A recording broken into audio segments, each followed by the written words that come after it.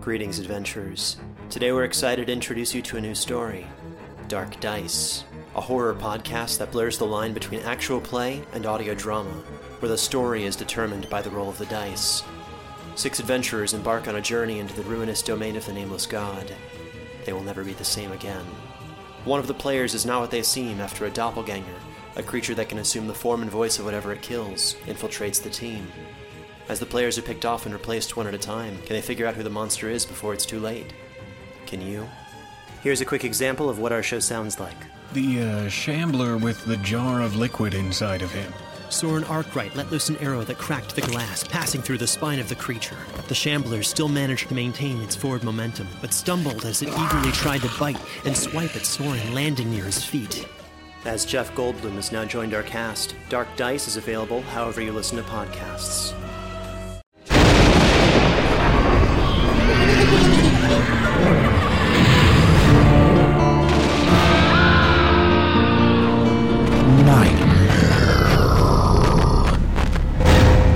Welcome to the Nightmare Magazine Story Podcast, your new source for horror and dark fantasy fiction in the audiosphere. I'm your host, Jack Kincaid. Nightmare Magazine is published by Creeping Hemlock Press and edited by John Joseph Adams, who is once again up for a Hugo Award in the Best Editor Short Form category, and Nightmare's sister publication Lightspeed Magazine is a finalist for Best Semi-Prozine. The stories on the podcast for Lightspeed Magazine and Nightmare Magazine are produced by Skyboat Media, the most respected independent audio production team on the West Coast. They're helmed by the Audie and Grammy Award-winning narrator Stefan Rudnicki, with Gabrielle DeCure. Post-production for the Nightmare Magazine podcast is in association with Jim Freund. You can check out Skyboat Media's website at skyboatmedia.com. So let's get on with the stories, shall we? Our next offering for the April issue is Gravitas by Weston Ochse. The story is read for you by Paul Bamer. Weston Ochse is the Bram Stoker-winning author of Scarecrow Gods. His most recent novel, SEAL Team 666, was called Required Reading by the New York Post and USA Today. SEAL Team 666 Age of Blood is coming from St. Martin's Press in the fall of 2013.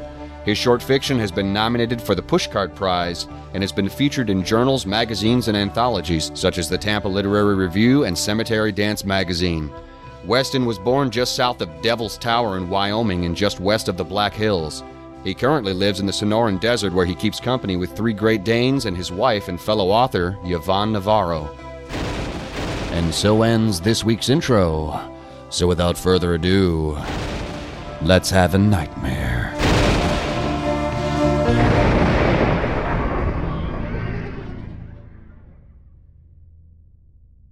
Gravitas by Weston Ochse. Narrated by Paul Bamer. Custer, South Dakota. The wind sang through the ponderosa pines, a barely discernible voice beneath the thrum that seemed to serve as commentary on the events it witnessed. To Dave, it sounded like Pahasapa. Of course it would. He knew what it meant. It was Lakota Sioux for Black Hills.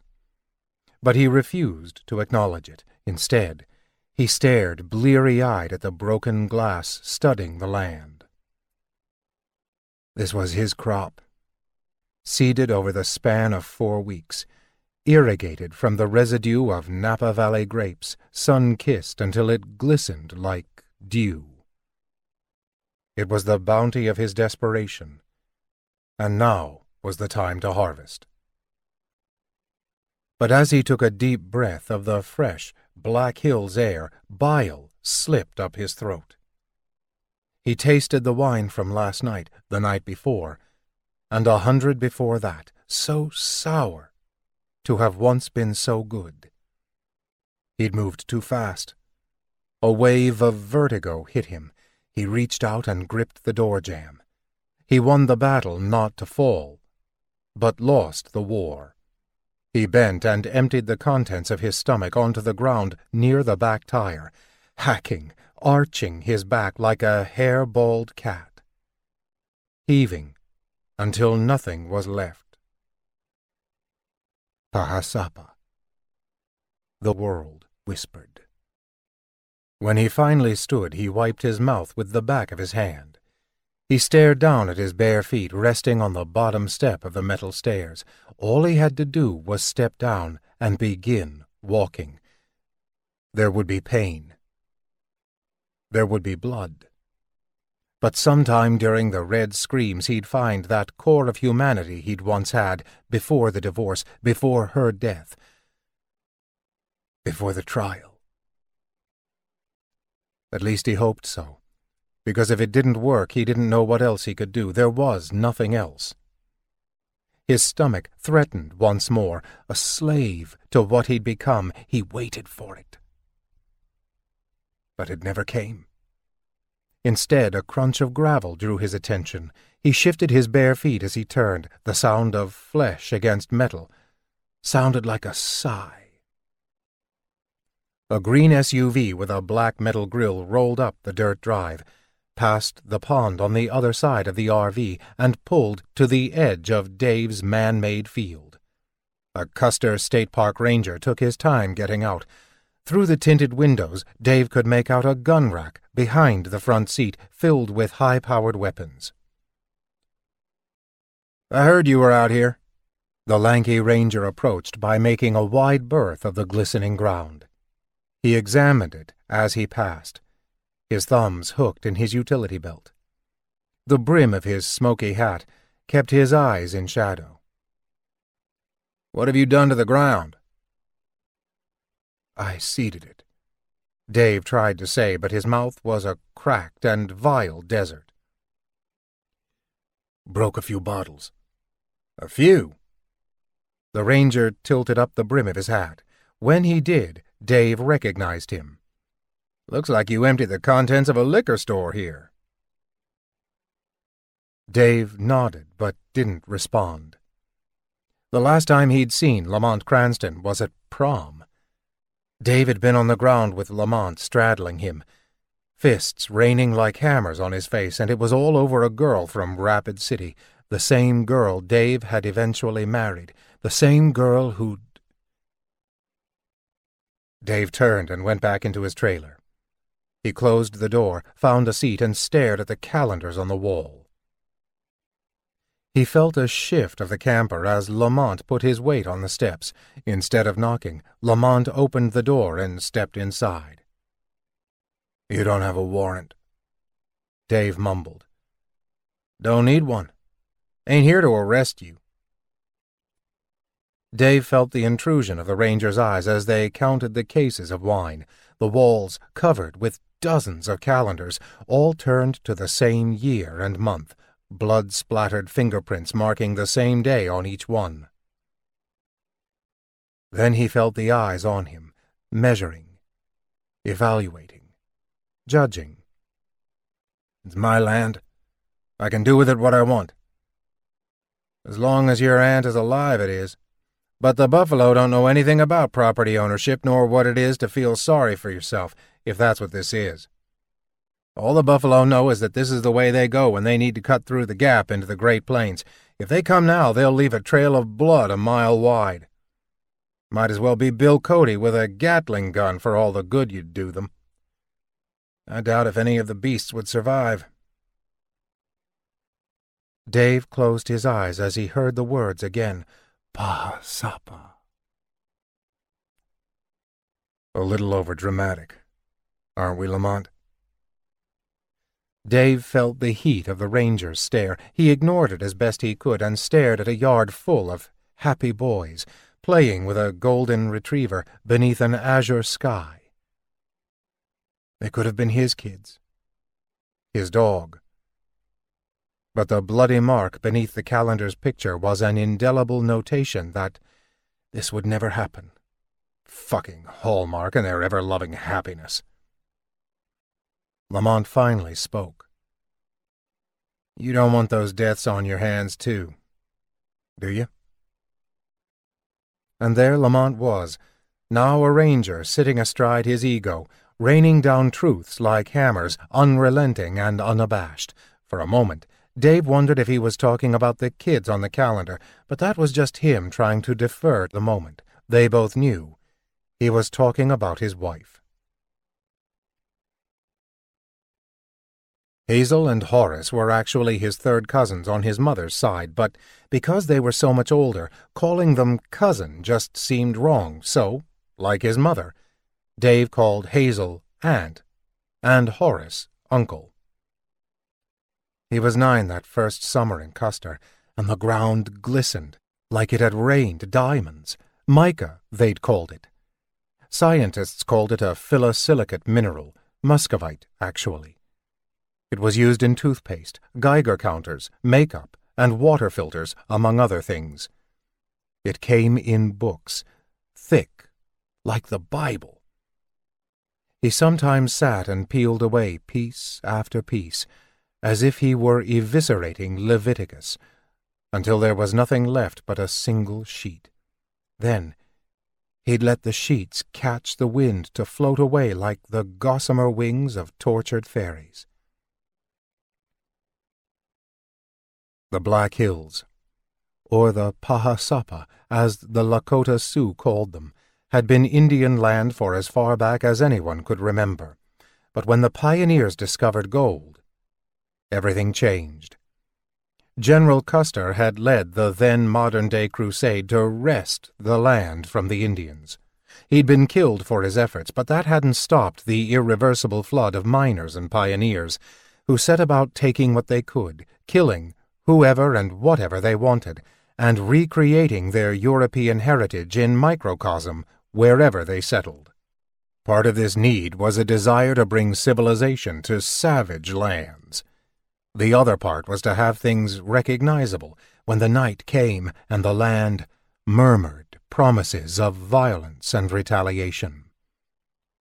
So they brought the old ways with them.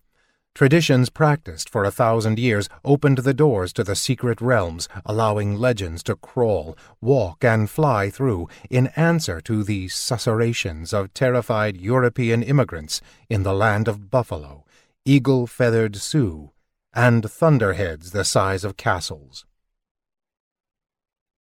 It was to these legends Dave now spoke, asking for help. Asking for someone to stop his uncle from beating his aunt and touching him with long, lingering looks. And something had come. Tentative at first, then later with fervor, lured by the mica and their inherent need to please. He privately referred to this disparate population as the mica people. The substance transfixed them. They could at once see through the mineral and observe their own reflections. They seemed incapable of treading this strange new land without it, so he built highways for them to tread upon. He created temporary homes for them to live in, easily destroyed by the softest breath, but breathtaking in their immaculately prismed light construction. Finally he made a cloak for himself, crafted from duct tape and mica, one that caused them to kneel and genuflect before him. He glowed in the sun like a rare, diamond-made boy. He'd become king of the Black Hills. They couldn't take the mica with them. It was only available to them here. So as king, Dave gifted them the land and everything upon it, free to come and go as they pleased. They brought more of their kind until there were as many of the creatures as there was mica. They frolicked. They held court. They told him stories of the lost ages. Then, one morning, he'd sent them to kill his uncle. He'd thought nothing of it.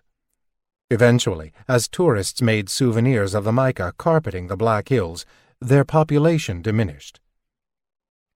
Finally, there came a day when mica was as rare as the gold beneath the ground, and he saw them no more. Then, part of him forgot about them. For a while. "I came around because I could use your help," Lamont admitted, removing his hat. Dave stared at his former friend-turned-adversary as he waited for the punchline. When it never came, he answered, "Not much help to anyone nowadays. This I think you can help with. It's about your uncle." Dave blinked. and with each opening and closing of his eyes he remembered the towering man who'd so terrified him. Fear gripped him. Fear he thought forever banished in that long hot summer of the Mica people. Fear he'd kept hidden until it had become a cancer that had eaten away everything of worth. "Did you hear me?" "I heard. I just thought I'd never talk about him again." He got up and paused for a moment, then went to the mini-fridge and grabbed a pitcher of water. He poured himself a glass and drank carefully, lest his stomach discover it wasn't wine. When he was finished, he took his time replacing the pitcher, then returned to his seat. "So what about him? Remember old Mudo Yurgovich? He's still around?" They used to make fun of the old Russian. Last time Dave had seen him, he was panning for gold in Nemo. He said as much. "Some things never change," Lamont admitted. "He has a placer mine this side of Hilly City. He was blasting the other day and found something. As odd as it sounds. He thinks it's your uncle." Dave let a 5-count go before he asked, "You know what happened to my uncle, right?" Lamont nodded. "I read the report." "So why would he think that it involves my uncle?" "Money clip engraved with his name, for one. Could have been someone stole it. There's more. Come on. I'll tell you about it on the way." It had amazed Dave that his aunt wouldn't stop crying. She missed him, the man who'd slug her as quickly as he'd look at her. Dave didn't dare tell her what he'd done, but he couldn't help but ask her why she was so sad. He'd thought he'd helped her. "I loved him so much." "But he hit you." "No, he didn't. Why would you think that?" It was obvious from her bruises.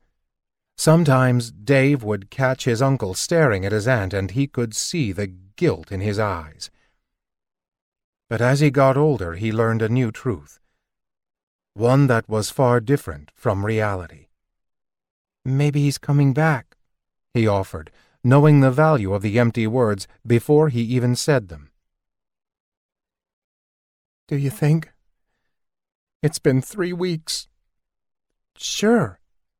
He might have just needed a vacation, something long, something alone." He said it with such authority, as if a 9-year-old was so smart. Then she'd cupped his cheek, called him a good nephew, and asked him to bring her an iced tea. She'd stopped crying after that. Mostly. Sometimes he'd see her hunched over her flowers in the garden, her shoulders quivering, as if the constant wind was able to move them as easily as it did the grass. Or late at night, coming from her room at the end of the hall, mostly muffled by the door, a sound so low that it could have been mistaken for the canned laughter of Johnny Carson if Dave hadn't known better. Then eventually his aunt didn't cry about it ever again. Especially when it came out that Evelyn, her old hairdresser in Rapid City, had been seeing his uncle on the side. Sometimes they'd met in Hill City, sometimes they'd rendezvoused in the alley behind the beauty parlor. While his Aunt Hazel kept her head inside the dome of the dryer, Evelyn had kept her head between his Uncle Horace's legs. And with that image dialed up whenever he thought of his uncle, Dave discovered he didn't feel so guilty about his disappearance, especially when he discovered that the bruising hadn't stopped. In fact, it was becoming worse. "How is this possible?" Dave asked. He stood inside a small cavern, no longer than a 1978 Chevrolet Impala and no wider than a body length. There was only a single entrance and exit to the cavern, the one created by Mudo's blasting, the one they'd just crawled through. "How'd it get in here?" Dave stared at the mummified body in the front seat of the perfectly preserved car. He wanted a drink. Damned if I know. Check the walls. It's solid granite all the way around. Only way in is that hole Mudo blasted following the quartz trail. But instead of gold, he found this. Ain't that right, Mudo? The wizened old mountain man stepped into the lantern light. He wore a baseball cap with the word Homestake across the front, a pair of jeans so threadbare they were almost white, an American Legion t-shirt, and cowboy boots. He had a hockey player's nose. I get a finder's fee on the Impala. I bet Dave would let you have it. Ain't that right, Dave? Sure. Keep it. Don't know how I'm going to get it out of there. Piece by piece, I imagine. But let us remove the body first, okay? Strange as it may seem, this is a murder scene. Dave ran his hand over his face. Although he didn't know how this had happened, he had no doubt who'd done it. The Mica people, his Mica people, personal, thumb-sized ninja assassins launched to do murder. By order of a 9-year-old boy. So what brought you back? Lamont asked. He dredged a French fry through a sea of ketchup and ate it.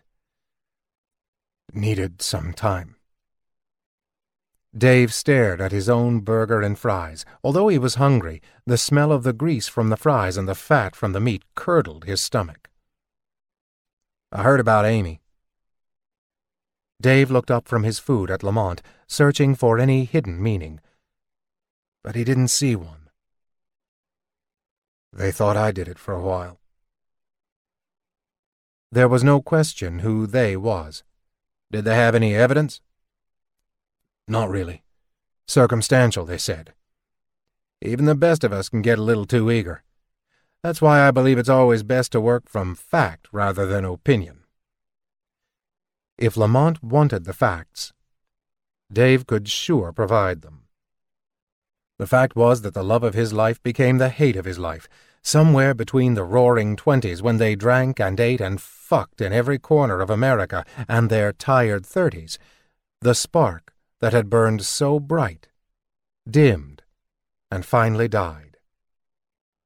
The fact was that they had an amicable divorce, mainly because he hadn't had the energy to even lift a finger when she walked away with the house and most of the bank account. The fact was that she'd hooked up with a 25-year-old Salvadoran who'd run his Corvette into the back of a parked semi-truck, doing 80 miles an hour, decapitating them, and rendering their bodies all but unrecognizable. The fact was that the police had found a tool bag in the trunk of his Caprice with wire cutters and enough evidence that it could have been argued in a court of law that he'd done something to the car. The fact was that he'd thought about it, that he'd actually bought the parts to do it, but he'd been too lazy and too scared to actually go through with it. The fact was that he was a 9-year-old kid stuck in a 30-something body.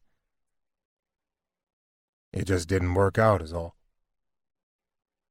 You seemed to be so in love, Lamont persisted. God knows I did enough to try to steal her away, but she wouldn't have it. What happened to you two? She got over me. Identifying the body had taken him farther back in time than he'd ever wanted to go, but now as he stood staring at the field of broken glass, he couldn't help but compare it to the mica that had laced the ground when he was a child. Now he could hardly find evidence of the mineral outside of a roadside shop, with it gone. So was the magic of his youth. So were the avenues for the creatures of the old world. He poured himself a glass of wine and realized that he'd probably been trying to recreate the mica, after all. Wasn't that the reason he'd returned to the spot of his first crime, his murder, as it turned out? Wasn't that why he'd come back to his aunt's old home? Although he'd been here 2 weeks, he'd never once set foot inside. It was just too hard. When President Calvin Coolidge established the summer White House in South Dakota, and ultimately designated the area Custer State Park. Much of it was comprised from land owned by Dave's family. Using eminent domain as the reason to seize it, they allowed the family to live in the homestead for as long as his aunt lived. Upon her death, the homestead would become government-owned. That he was there was testament to her longevity. She had a room in an assisted living center in Belle Fourche. He'd visit her if he had the courage, but whenever he did, she begged him for help. "Can you get me a bottle? I promise they'll never know." He always said no. At the age of 9, he'd never known about her alcoholism. The iced teas she made were vodka-based. She'd drink them throughout the day, then switch to tomato juice and vodka after sunset. When he was younger, he used to go to bed so early that he'd never see her stumbling around her home, bouncing off things, sometimes falling to the floor. But the older he got, the more he saw. Until there came a time when it was indisputable that her husband had never really beaten her. Dave emptied the wine bottle and threw it high into the air. It came back to earth in a shattering climax. He whispered for the mica people to come as he drank what remained in his glass. When he was fairly certain they weren't coming, he got out of his lawn chair, got another bottle from his stash, opened it, and returned to his vigil. The sun was just beginning to set, and it turned the field to a glistening orange. After his ex-wife's funeral, he'd sold everything, bought the RV, and driven it across America. He found himself in Napa Valley, where he bought bottle after bottle of each estate's best wine until his insurance money dwindled to gas money. Now armed with the best grape California had to offer, he sought to find himself, becoming more and more eager as the stack of cases shrank to the floor. Lamont found him the next morning, passed out drunk in his chair, urine dripping from his shorts, the half-empty bottle of Rubicon clutched precariously in his left hand. "You've got to get over it." Dave sat up. Even amidst his misery, he was mortified that he'd lost control of his bladder. He stood unsteadily and held out the bottle, which Lamont took from him. Then Dave stripped and staggered to the pond. The chill hit him as he entered. When he was chest-deep in the water, the first sob broke free with such force he screamed. Then it took him over. When the sobs finally evolved into uncontrollable shivers, he staggered from the water and walked, dripping, into the RV.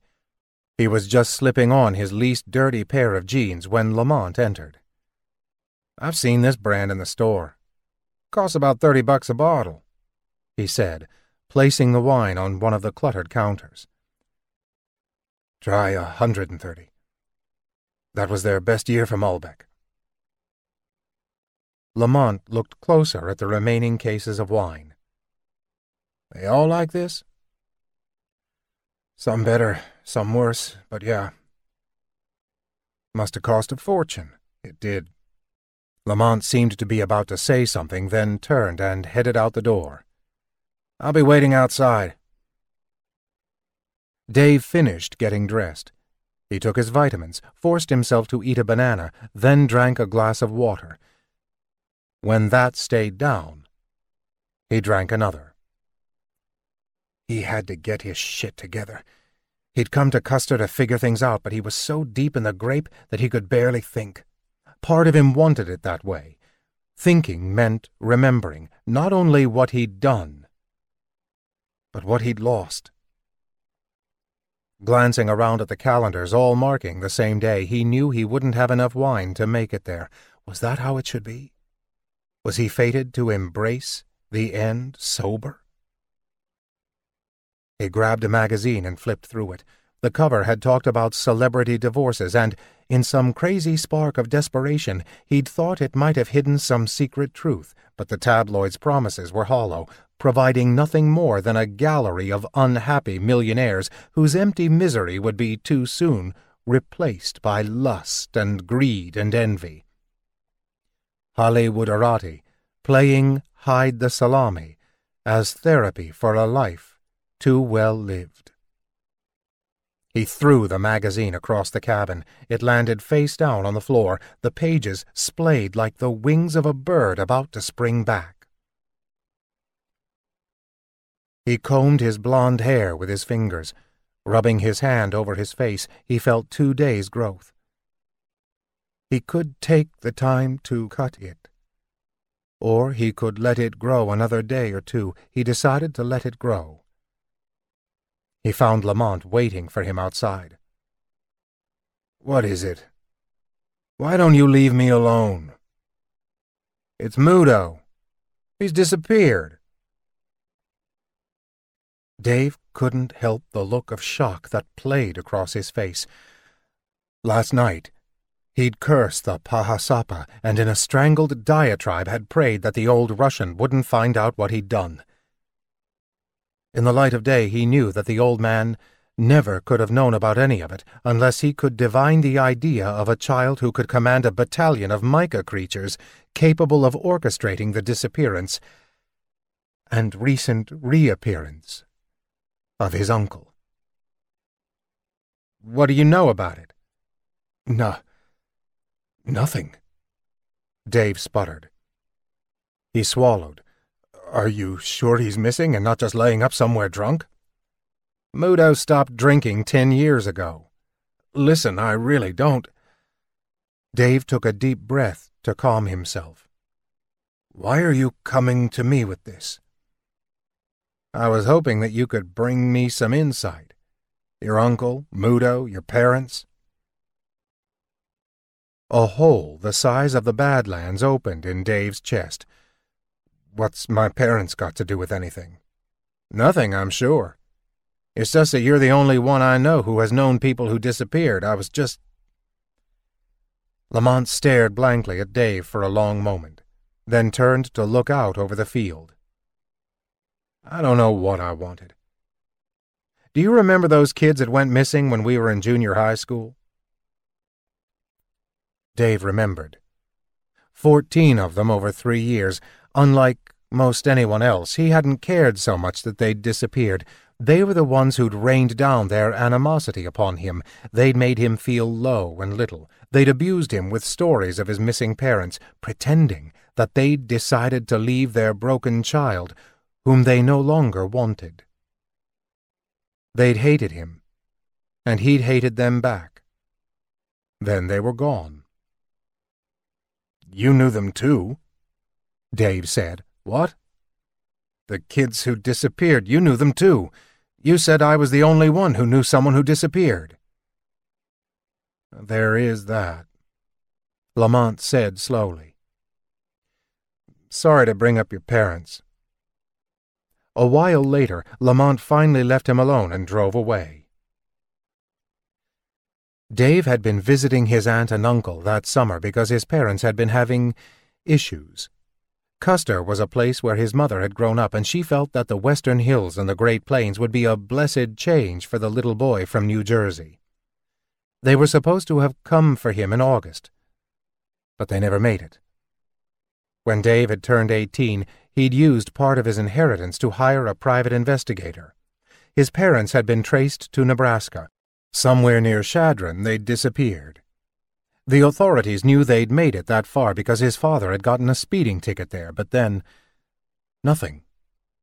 As if a divine hand had come to pluck them from the earth. After that, his summer in Custer had turned into the rest of his life. Dave fried some eggs and ate them between bread around noon. He cleaned up the inside of his RV and took a nap. When he awoke, the sun was beginning to descend. He was thirsty for wine, but vowed that tonight he'd pass. he decided to brew some coffee instead. It took a while to find the parts of the coffee maker. They'd been stuffed in odd places. By the time he'd assembled the machine, the inside of the RV looked like it had never been cleaned. When the aroma of the coffee filled the small place, he found himself staring in abject horror at the pot. If he was to drink that, he'd stay awake all night, alone with nothing but himself and his memories. He couldn't imagine anything worse. He poured the coffee out the door and cracked open a bottle of 2001 Cupcake Cabernet.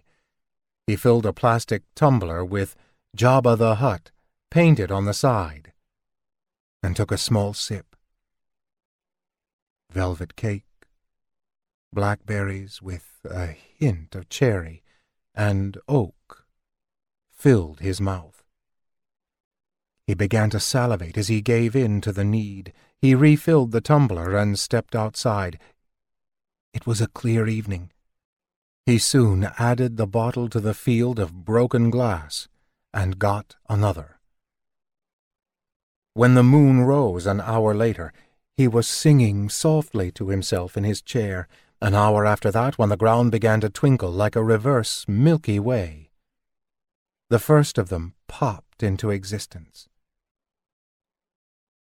Dave went into the RV and retrieved a book of mica he'd bought at a tourist shop. With a hopeful determination that kept his hands from shaking, he began to peel sheets free.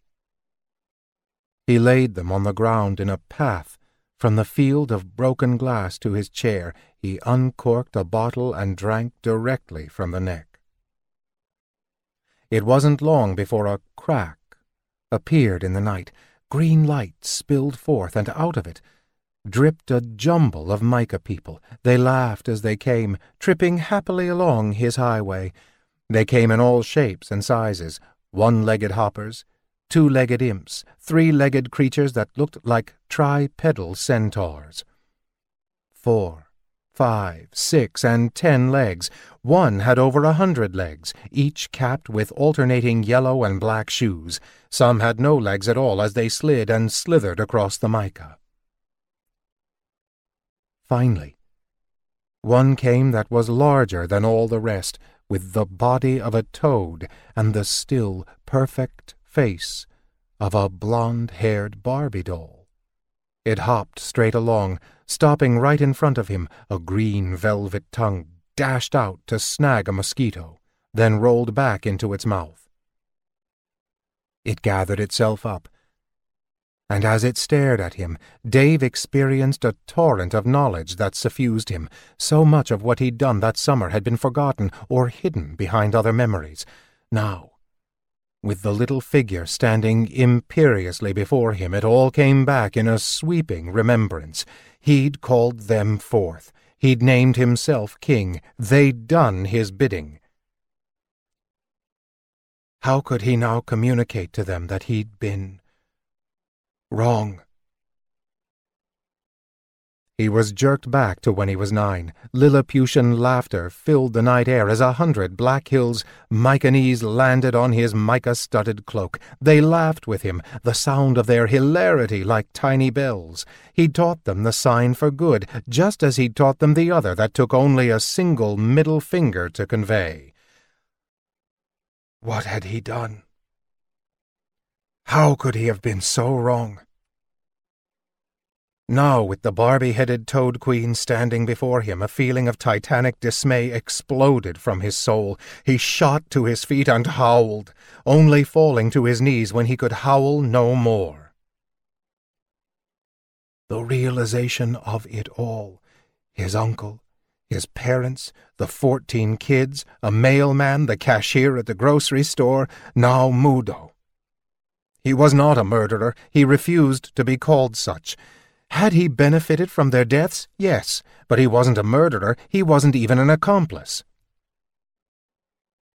He raised his head and beheld the Barbie toad. He felt his hand tighten around the neck of the bottle. It burped, and the Mycanese cheered. The sound triggered him. He brought the bottle around in a mad arc, crashing it into the Barbie toad's head. It exploded into dust like a mushroom puff, and the body slumped to one side. Dave felt a surge of joy and swung at those nearest him. They didn't even try to move. He swung and swung, bashing, crushing, bludgeoning, and smashing his way through the mica people. Heads and bodies exploded as if they were made of puffballs, until all that was left was air glistening like it was loaded with dandelion cotton. When he was done, he slumped to his knees. He'd ultimately done it for Cranston, just as he'd known that the Pahasapak had killed everyone that had ever stood in his way. He knew that the Ranger would be next. The murders of the mica people seemed small compared to that of a real human. These beings with whom he'd played with as a child had become ritual murderers, serial killer ombudsmen. No, he corrected himself, not become. They had been all along. He staggered to his feet and ran back to the RV. He tore off his clothes. He pulled the remaining boxes of wine out the door and threw them to the earth. Some broke, but he didn't care. He shrugged off his clothes and began to break open the bottles, slamming the neck against the metal stair of the RV. As he broke them open, he poured them over himself. It was a heady baptism, and he wailed like a child. When he had but a few bottles left, he drank it down in deep, heaving gulps. Glass cracked between his teeth as the red grape waterfalled out the sides of his mouth. When he was done, he threw the bottles into the field, adding their substance to the melancholy he'd been seeding. He needed peace. He'd come here not knowing exactly what he needed, but now he knew. Somewhere inside he'd always known, some spark of intellectual honesty which had tracked the actions and reactions and the events that had transpired to place him at this galactic juncture. He downed one more bottle, alternately sobbing and laughing as the wine fell from his lips, down his naked body. He hurled this bottle after the others. Finally ready, he fell to his knees and prostrated himself. He began to recite everyone's names and crawl. He could feel the glass digging first into his naked torso, then his groin, then his legs. The pain was immediate and exquisite. He crawled as fast as he could, continuing the litany of his dead. If the list finished, he'd start over. When he reached the middle of the field, he stopped. He could go no more. The pain, which had at first been overwhelming, had become an all-encompassing ache. He closed his eyes and sucked air. When he reopened them, sparks flew in his vision. He shook his head. Most of the sparks went away, but one remained. It dove and swooped, finally landing on a lone piece of mica. It took shape quickly, reforming into something he hadn't seen for decades. No taller than his thumb, it had the head of an ass, the ears of a bat, and the body of a 3-inch-tall man. "Make me like you," Dave whispered. Slender and muscular, it held out a hand and touched Dave in the center of his forehead, and his eyes snapped shut. The next thing he knew, he was free from his body, looking down. The ground rumbled, then rose, forming the shape of a massive animal. The new beast shook itself, flinging dirt and grass free until the sandpaper skin and woolly hair of the buffalo was revealed. Dave felt it all, the flash and bang of creation, the coming together of parts, and the instant evolution of dirt to flesh. Then, like a divine arrow, he shot into the center of the great beast, for he had become it, and it him, and both of them one. A single moment of joy surged through the beast. As it remembered its humanity, it felt the power of its new body and knew that the connection of beast and land and soul were far greater than anything man could define. Then the flash was gone, leaving him all beast. It snorted as the wheat tops tickled its nose, then shuffled away, searching for a place where the sun beat down, the grass was greener, and the wind blew. Forever. Days, weeks, or months later, unknown because the buffalo measures time by the passing of seasons, it has become part of a herd.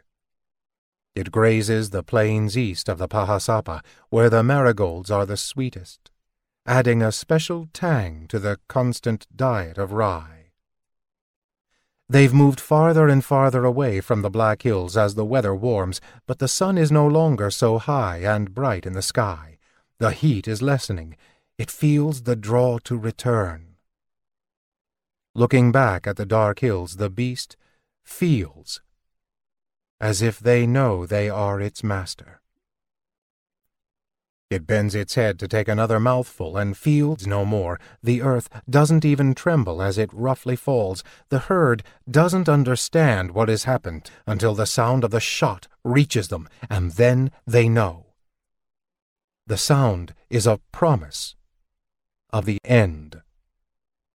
They'd heard it before. They'll hear it again, over and over, until the last one would hear it not at all. The wind tugs the soul free from the dead buffalo. It slips reluctantly away and becomes one with the wind. It is a forever murmur, the sound beneath the breeze, one that carries with it the guilt of man and the importance of the beast. It is the gravitas of the universe. And Cranston, walking slowly forward with his rifle, hears a whisper on the edge of the wind, Pa-Sapa. He pauses a moment, cranes his head to hear if there will be anything else. When the wind moves on, so does he, slowly ambling toward the universe he just destroyed.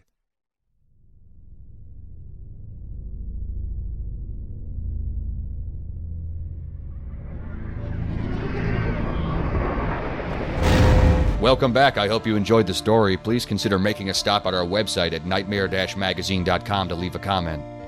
Just click on Fiction, find this story, and then leave a comment there. Or if you'd like to help spread the word, go to iTunes, find the Nightmare Magazine Story Podcast, and leave a review or rating there. Meanwhile, if you haven't already subscribed to Nightmare Magazine, please check out our many options at nightmare-magazine.com/subscribe. There's also other ways you can be notified of new Nightmare Magazine content. You can subscribe to our free monthly newsletter or RSS feed. You can follow us on Twitter or like our fan page on Facebook. If you visit nightmare-magazine.com and click on this month's editorial, you'll find links to all of our social media pages. The podcast stories are produced by the Audie and Grammy Award-winning narrator Stefan Rudnicki Skyboat Road Company, Inc. in association with Jim Freund. Thanks for joining us. Sleep tight.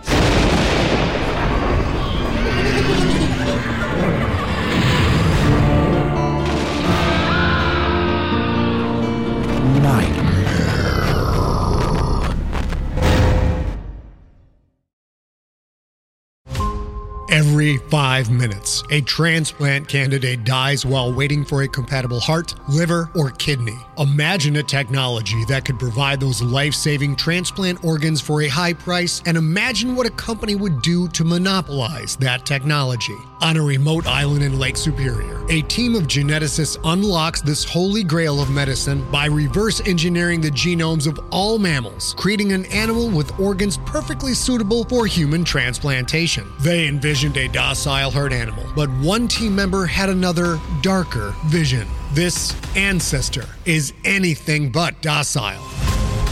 The team's work spawns something big, something evil, something very, very hungry. Ancestor is a complete serialized fiction podcast by #1 New York Times bestselling novelist Scott Sigler, with all episodes available. Binge the entire story now on Apple Podcasts, Spotify, or wherever you listen to podcasts.